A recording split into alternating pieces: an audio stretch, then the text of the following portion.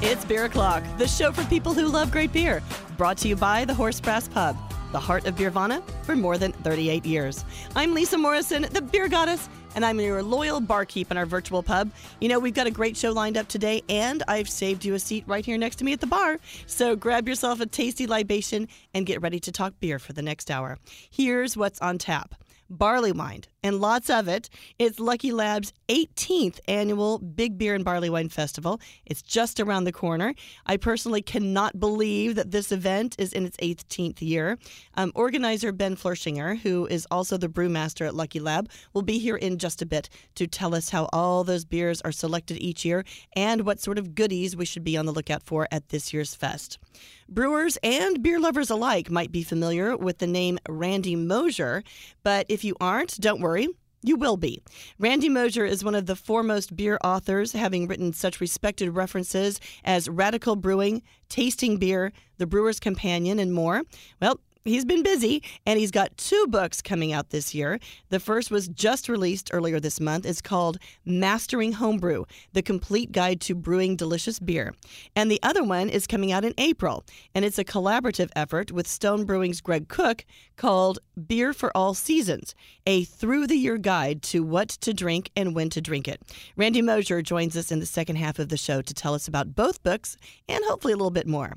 Our Beer of the Week is a highly anticipated release from Oakshire Brewing. It's Hellshire 5, and it will be released at the second annual Hellshire Day and Barrel Aged Beer Festival in Eugene. That's coming up pretty quick, and brewmaster Matt Van Wyk joins us in our last call segment to bring us details on both the beer, the day, and the festival.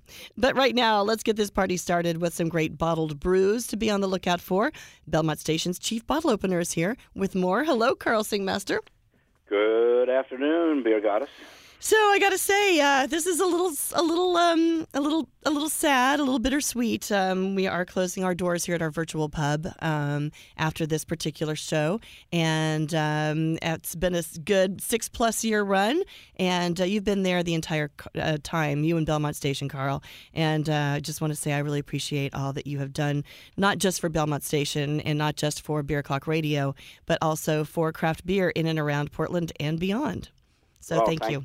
Yeah, thank you for 6 marvelous years of outstanding radio in support of craft beer. Well, thank you. It's been a blast. It's been a lot of fun. But I have to admit, I'm looking forward to having a little bit of free time to do some other things, and I hear some great things will be happening in this spot here on this radio station, so just stay tuned for that. But right now, let's talk a little bit about some beers that you found for us this time around. All righty. As you know, the Commons beers are anything but common. This is very true. Yes, and even as I say that, what I maybe admire most about the Commons creations is they're more often subtle and nuanced than brash and extreme. Very true. You know, I think finesse is a good word. Yes. For the Commons beers. Yes. And now, even while they're seasonal Boysen, the one we're going to talk about today, is a 10% ABV, strong, dark Belgian-style ale brewed with boysenberries that sounds pretty extreme. Once again, it isn't.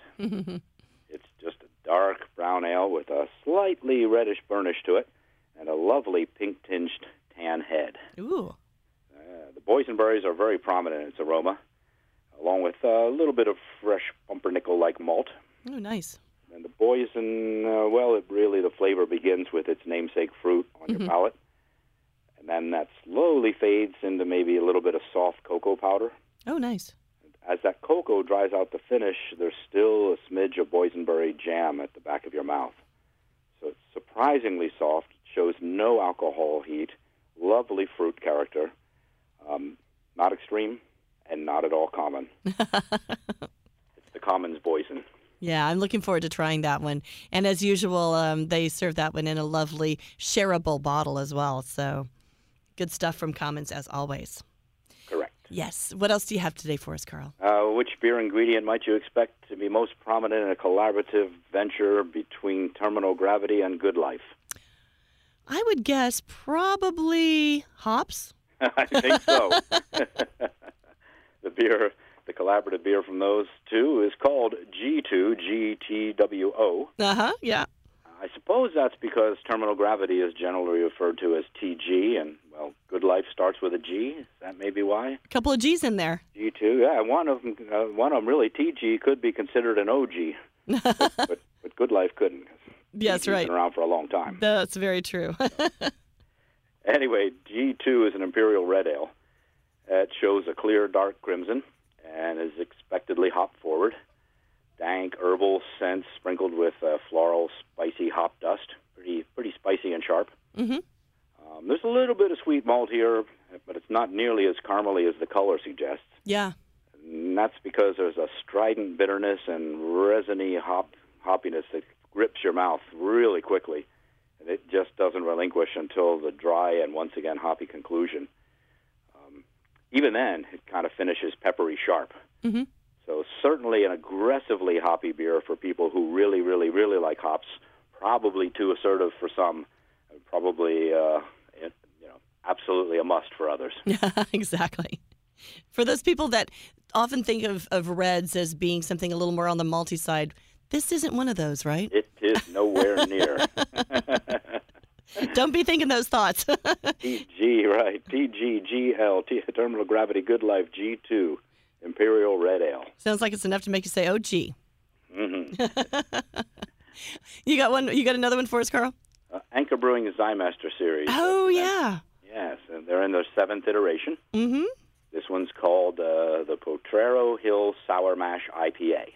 Yes. And I guess that's named for the neighborhood where Anchor has resided since the 70s. And it's also a nod to this distillery that Anchor runs, and that's called Old Potrero. And, for most of us, Anchor was probably the first craft brewery we were ever aware of. Yes, indeed. And I think it was also one of the first craft distillers in the country. I think you're right, too, yeah. So anyway, Sour Definitely Mash pioneers. IPA. Yeah. What's up with that? Now, sour mashing is commonly used in whiskey making. Right. And sometimes in beer, too. Mm-hmm. But their choice of that term that most lay people don't really understand almost required them to place a big neck tag on the bottle to inform consumers they shouldn't expect a sour beer. Which they wound up doing, right? Because now a sour IPA, there are sour IPAs. Right. And they're sour, not sour mash. But, right. And then they kind of confuse the issue of sour mash in their description. It doesn't really describe what it is, but I don't want to get too geeky. Anybody can look up sour mash to understand what it is online. We'll just say that they start with a 100% rye malt mash that they use for their Old Potrero rye whiskey. Then they blend that with their regular mash, presumably the one they use for their standard IPA. Ah, okay. So it's not sour. No, but it and it could be sour mash if that mash is, yes, it still has yeast in it. Anyway, I said we weren't going to get geeky. Okay. Anyway, the result's a clear amber IPA with a nose of slightly sweetened grapefruit and some tangerines and a little earthy herbalness. Mm-hmm. The flavor's got a spicy bite from that rye malt, and that spicy bite holds throughout, even as a little bit of crackery malt shows. Then the sour mash IPA finishes with a little more grapefruit and the lingering rye malt spiciness we referenced already. Mm-hmm. So it's an IPA more for lovers of rye beers than die-hard hopheads. Yeah. And, certainly one I'd be happy to have any day, however sour the mash may or may not be. So once again, the full name on this one, because it is quite a mouthful too, right? Especially if we go right from the top, Anchor Brewing Zymaster Series, number 7, Potrero Hill Sour Mash IPA. Whew, okay. Really neat bottle. Yes, and don't think that it's sour because it's not. It's more of a straight-up IPA with a lot of rye kind of flavors in it. Yes, but you can't get all that on a label. Right. Well, Carl, I just can't imagine not doing this with you every week, but I'm looking forward to seeing you in other ways. And as always, thank you so much for everything you do. It's been a real pleasure. And you've given me the opportunity to taste, I think, just shy of 2,000 beers, just to specifically focus on Beer O'Clock. And I thank you so much for sticking with me for over 6 years. We muddled through it together, that's for sure. Thank you so much, Carl. Thank you. And we'll have more Beer O'Clock right after this on the Radio Northwest Network.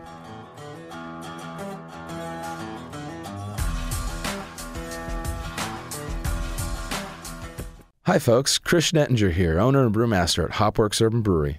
When you pick up a bottle of Hopworks beer or visit one of our brew pubs, you can rest assured that we've made every effort to give you an environmentally thoughtful alternative.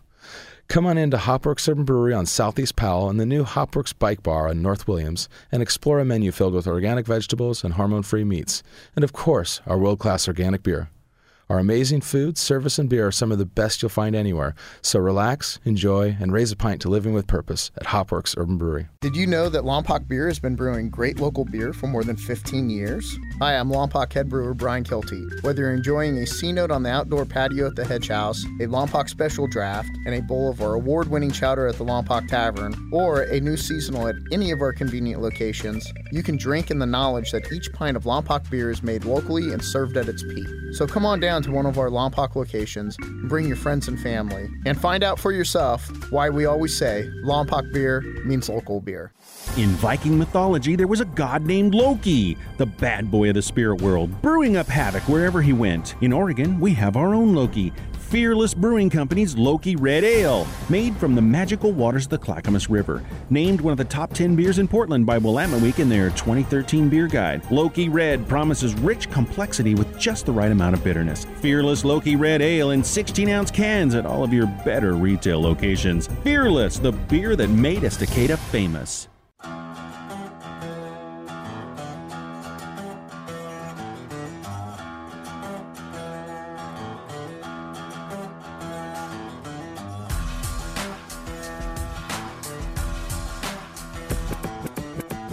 It's Beer O'Clock, the hoppiest happy hour of the week. Brought to you by the Horse Brass Pub, the heart of Beervana for 38 years.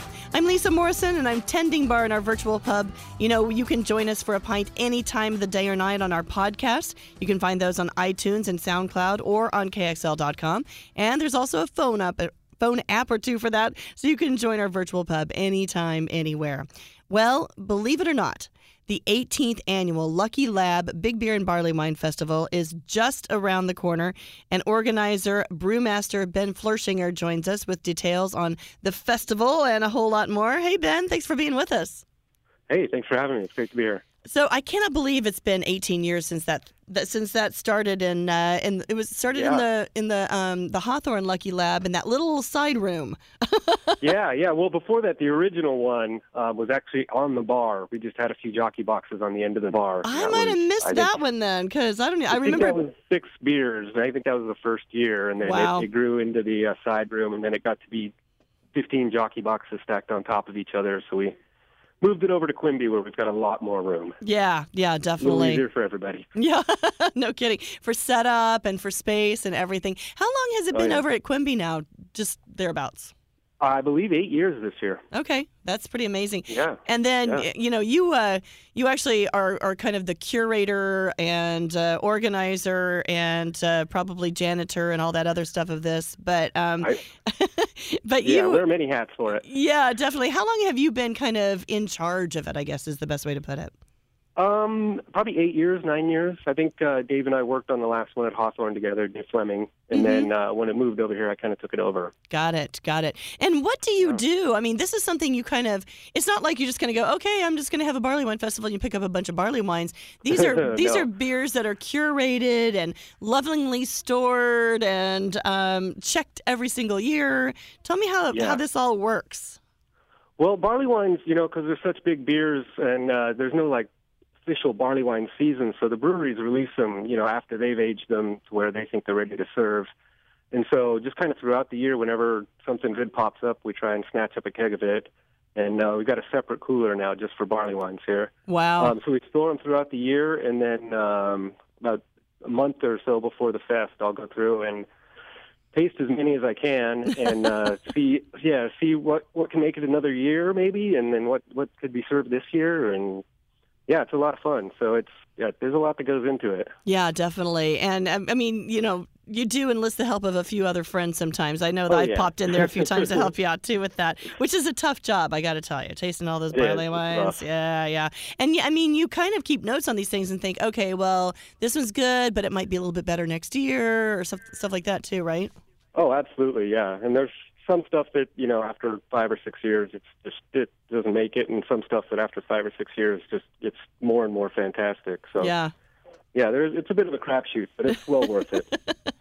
Well, tell us about some of the breweries and beers that this was their year. This is the time that you said, okay, these are the ones. Which ones are those that we should be on the lookout for this festival? I'm going to say Old Market Pub. Oh, yeah. That one, it was good to start with, and it's just gotten fantastic now, I believe. Yeah. That one it's really good. And I feel the same way about the Terminal Gravity Bucolic. We have some of that from 2009. Wow. And it's really coming into its own there. That's a good one. And then, we got the Sierra Nevada Bigfoots, which are always good. Or is it Big Feets? Right. What is that exactly? Yeah. And then, I think one of the favorites last year was our barrel-aged Son of Old Yeller that we did at the Lucky Lab. Right. And I told everybody that's all there was, but I saved another keg, so we'll have it again this year. Oh, you big T. See how you are? Yeah. That's good stuff, though. Yeah. Definitely. Yeah. Fun. So before we get a little bit further, we probably ought to talk about when this is happening, where it's happening, all that good stuff. Yeah, it's at the Lucky Lab Beer Hall. That's on 1945 Northwest Quimby. It's going to be Friday and Saturday, March 6th and 7th, from noon to 10 both days. Okay. It's $15 to get you a tasting glass and 4 tickets. And people are welcome to bring in glasses from last year and tickets from last year if they'd like to, too. But you do need a glass to taste. Got it. Yeah. And is it kid-friendly, 21 and over only? The whole pub is kid-friendly, yeah. Okay, so you can bring the kids, go get your beers, hang out. I know you've got food and good pizza and stuff like that for the kids, so that's always good as well. Now, tell me how many beers are you planning on having for this festival? Well, I think at last count, I'm around 60 beers that we have in the cooler, and we'll probably serve around 20 to 25 at a time. Okay. And what we like to do is just kind of keep the lineup changing, from day to day and even from hour to hour, just kind of to keep everything, spiced up and have a lot of variety there. Yeah, definitely. Yeah. So when something blows, something else goes on in its place. Oh, yes, absolutely. Yeah, because a lot of these things, there's only like one keg of these, a lot of these anyway, right?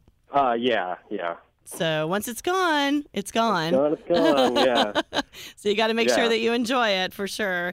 And when you're, I'm just kind of curious when you're putting these together, and you're going through these beers, what's in your head when you're thinking, okay, this is one I should probably save, or maybe this is a good one that I need to put on now. What's kind of your criteria and your thought process for all that? Well, it's all about taste, really, right? Right. There's some beers that you can just kind of tell that there's still the hop is still a little too much hop bite on it, maybe, or the sweetness isn't balancing with the bitterness, and so you kind of want to sit on those for a little bit. And these beers are all above 8%, so they'll age for quite a while very well. So yeah, just try to do that, and if something's great, obviously we want to put it on and share it. Yeah. But that's going to be hard sometimes, though, when you're like, okay, it's really, really, really good. Can it get any better? Yeah, that's a fine line. Yeah. Definitely. Usually it does get better, but sometimes it doesn't work, and that's pretty sad too. Yeah, definitely. We hate it when you have to kind of pour one out, I guess, but hopefully that doesn't happen too often. No, not at all. Very good. Well, one more time really quickly, tell us when this is happening. It's Friday and Saturday, March 6th and 7th, noon to 10 o'clock both days. And it's at 1945 Northwest Quimby. All right, at the Lucky Lab Beer Hall. It's the 18th annual Big Beer and Barley Wine Festival. Looking forward to it. And as always, thanks so much for coming in and telling us all about it, Ben. Yeah, thanks for having me. I appreciate it. All right. And coming up, beer author Randy Mosher brings us news on 2 new books he's releasing. That and a whole lot more coming up on Beer O'Clock on the Radio Northwest Network.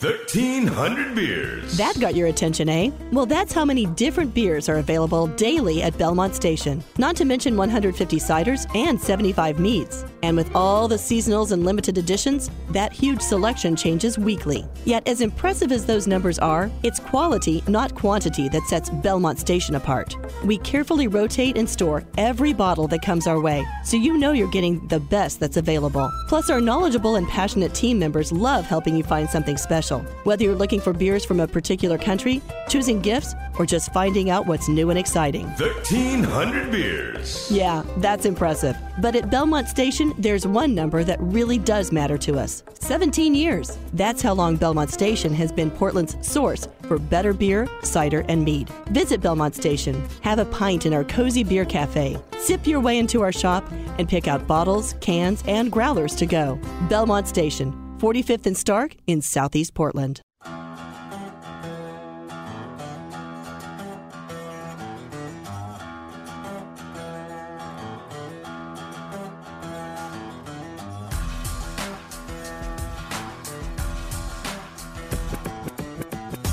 It's Beer O'Clock, the show for people who love great beer. Brought to you by the Horse Brass Pub, the heart of Beervana for 38 years. I'm Lisa Morrison, the beer goddess. You know, thanks to the Radio Northwest Network, we are heard all across the Pacific Northwest on our mothership, FM News 101 KXL in Portland, and KTIL 1590 AM in Tillamook, KPNW 1120 AM in Eugene and Springfield, KLOO 1340 AM in Corvallis, Albany and Lebanon, and KYRS 92.3 and 88.1 FM in Spokane. Well, I'm very excited to have our next guest on the show.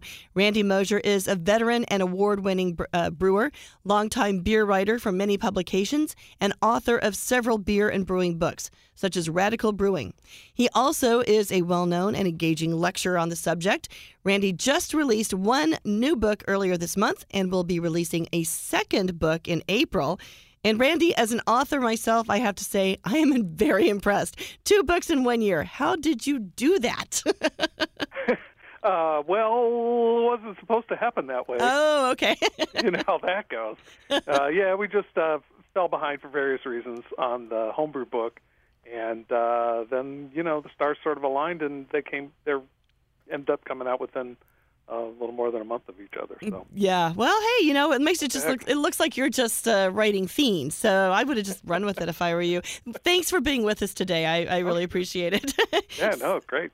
So with these 2 books, you definitely have kind of 2 different audiences with kind of a shared audience in the middle. It's kind of like those sets that we learned in elementary school. But although there is this shared group, I know that the homebrewers out there and the brewers out there definitely want to hear about the book that just came out, which is the one called Mastering Homebrew, The Complete Guide to Brewing Delicious Beer. So tell us a little bit about that book for starters, and what was your goal for that book exactly?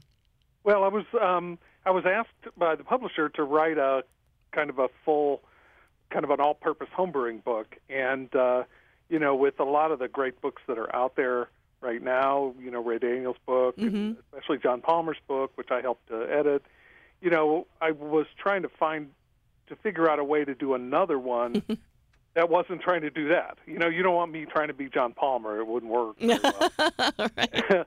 But so, you know, I mean, and for me, the thing about brewing has always been about flavor and about really understanding that recipe process and owning the recipe process, and not just relying on other people's recipes. So those are great, and they're great to learn from, and even great to brew from. But I think most people are in the hobby because they have something to say, and they want to express themselves in some way. And I think you do that a little bit more fully if you can formulate your own recipes. So I started there. And of course, I've had a career as a graphic designer and creative person my whole life. And I think people, they spend a lot of time and energy thinking about engineering and numbers and all of that, which is great. You have to have that. But I think people tend to not think too deeply about art. They kind of think, oh, well, art is just playtime, where there are real structure and rules and ways of approaching art that if you look at those, you can have a little more control over your end product and not be so bewildered by the many choices that you have to deal with. So I'm trying to do that, basically. And when you start trying to give people control of the recipe process. That's the flavor process. And so the biggest chapter in the book is about ingredients. Okay. So when you say that, I mean, to me, it sounds like it's for people who maybe aren't familiar with that, what you're talking about. It's a lot like cooking, taking a recipe and, maybe you make it the first time just exactly as is, but then you start kind of saying, well, I'd actually really like it better if it had a little bit of this in it, or maybe I'll throw a little bit more of that in it, or, that sort of thing, right? Exactly. Well, Yeah. I've got, we've got a couple hundred cookbooks here. Yeah. And I can't think when I've actually ever made a recipe exactly as it shows up in one of the books. Right. Well, I always think of them as jumping off points. Right, exactly. Yeah. And, one of the things that I do in addition to providing recipes, there's some recipes that have a lot of variability built into them, that if you want it this way, you can do this. Even the starter recipe, the very beginner recipe, which usually people say, well, you little baby homebrewer, you should just brew a pale ale, Right. because it's simple and you're simple. And so this recipe I call the amazing shape-shifting recipe. And so you can start with bulk malt extract, go through a certain process, then you choose your specialty grains, then you go through the boiling process or the steeping process, and then you have to choose your hops. Mm-hmm. And depending upon what choices, and then of course you get the fermentation, you choose your yeast. So depending upon a few simple choices, you can end up with 100 different beers. Yeah, no kidding. And that starts people off comfortable with that process. Right. Because people do tend to be intimidated by various aspects of the hobby, and I think recipes are one. So they it's like, oh, can't bake a cake without a recipe, and that's quite correct, because the ratios are very important. Right. They are in brewing, but not in the same way. Right. Yeah. Well, it's true, and it gives you. What I felt like the book does is it gives you that almost like training wheels. It gives you a little bit of that support to let you have some fun, and gives you that almost just gives the new brewer an okay to go ahead and start playing. Just a little backup, a little license exactly. to be creative in certain ways. Right, here's this. Don't go beyond there. Do this, but here's your playpen area. Right. And you can have a lot of fun in that, and that's like 90% of the world's classic great beers fall into that kind of middle zone. Right. Of 4 to 6% alcohol, and and not really trying anything crazy. Now, of course, people like to try crazy stuff. This is America in the 21st century. So. Well, that's what your other book, Radical Brewing, is about. Right. Well, it's funny, that book is hardly radical at all anymore. I know, right? See what you've done? Yeah. Ooh-ha-ha-ha. Exactly. We're ruining the rest of the world too. I know, it's pretty awesome. Let's shift gears and talk about the book that's getting ready to come out, the one that's going to be out in April that you did with Greg Cook, and that one is called a Beer for All Seasons: A Through the Year Guide to What to Drink and When to Drink It. This one excites me because I am very much a seasonal beer drinker, just as I am a seasonal food eater. So I'm anxious to see what this one's all about. Can you tell us a little bit about it? Yeah, sure. Well, first of all, Greg wrote the foreword, but that was really the extent of his involvement in it. Oh, okay. So again, that was based on another request from the publisher, and I always had thought of myself kind of as a seasonal drinker, and it was fun to kind of go through the cycle of a year as I was working on this book, really thinking about what that meant, and and of course the book meanders along. It's really beautiful. This is from the same publisher as Tasting Beer, and they really did a nice job and invested a lot of money in nice artwork, and it's always so nice. It's very fun, and there's lots of fun lists and things. I mean, there's even a little bit of homebrew in there. There's some ideas for wedding brews. Oh, nice. Yeah. And then there's things like what beers to pour for the garden party when they come over to your house. Oh, very nice. So there's a lot of things that sort of outreach to try and bring new people in. The Father's Day one is like, my father's not a beer guy at all, not really much of a drinker, but I was thinking about him. It's like, for a father who kind of is curious about what his son and daughter is into, right. Here's the list. Right. Here's some things you can present him that won't, you're not going to give him Dark Lord. You're not going to waste it on him anyway. But, right, exactly. And just a lot of things like that, beers to celebrate New Year's, and some sort of unexpected winter beers, and a lot of things that. So the book just sort of rotates through the seasons, and then the final chapter is a big around the world meander, trying to hit all the brewing festivals and homebrew conferences and all that kind of stuff all over the world. So you got to go back and forth to Europe 2 or 3 times. It'd be totally crazy to try and actually do it. But, it's kind of fun to be an armchair traveler.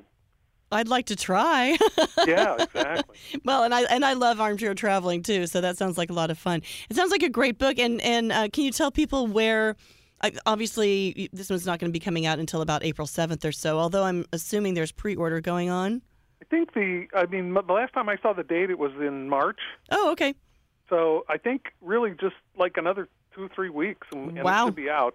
Excellent. I believe it ought to be on pre-Amazon. I know it's on Amazon. I assume they're taking orders at this point because they usually do within about a month or more. So very exciting. The book is up and out, and it's kind of a fun little book. It's not super serious, but there's information in there most people won't know. I always try and dig deep and find some new stuff for people. No matter what their level. Yeah. But it's more of a kind of a fun little impulse purchase, kind of a nifty type of book. Sounds like fun. Randy Mosher, thank you so much for being with us. My pleasure, Lisa, anytime. And we'll have more Beer Clock right after this on the Radio Northwest Network. There aren't too many pubs that are true legends, but the Horsebrass Pub in the Beer Cultural Center of Portland is one of those places. You know, the Horsebrass Pub has been at the forefront of the good beer movement for more than 37 years. Even before there were really craft brewers in Oregon, the Horsebrass was already tapped into the newest imports and combing the globe for great beer. That pioneering spirit is still going strong at the Brass. Consistently listed among the top tap houses in the world, the Horsebrass is a beer mecca, but still has the heart of a neighborhood pub. Find out for yourself. With more than 50 beers on tap and even more in the bottle, a great food menu, knowledgeable servers, and old world charm, it's easy to see why people from near and far come to this legendary place to drink in everything that the Horsebrass Pub has to offer. It's not every day you run into a true legend, but you can anytime you want at the Horsebrass Pub at 4534 Southeast Belmont Street, right in the heart of Beervana.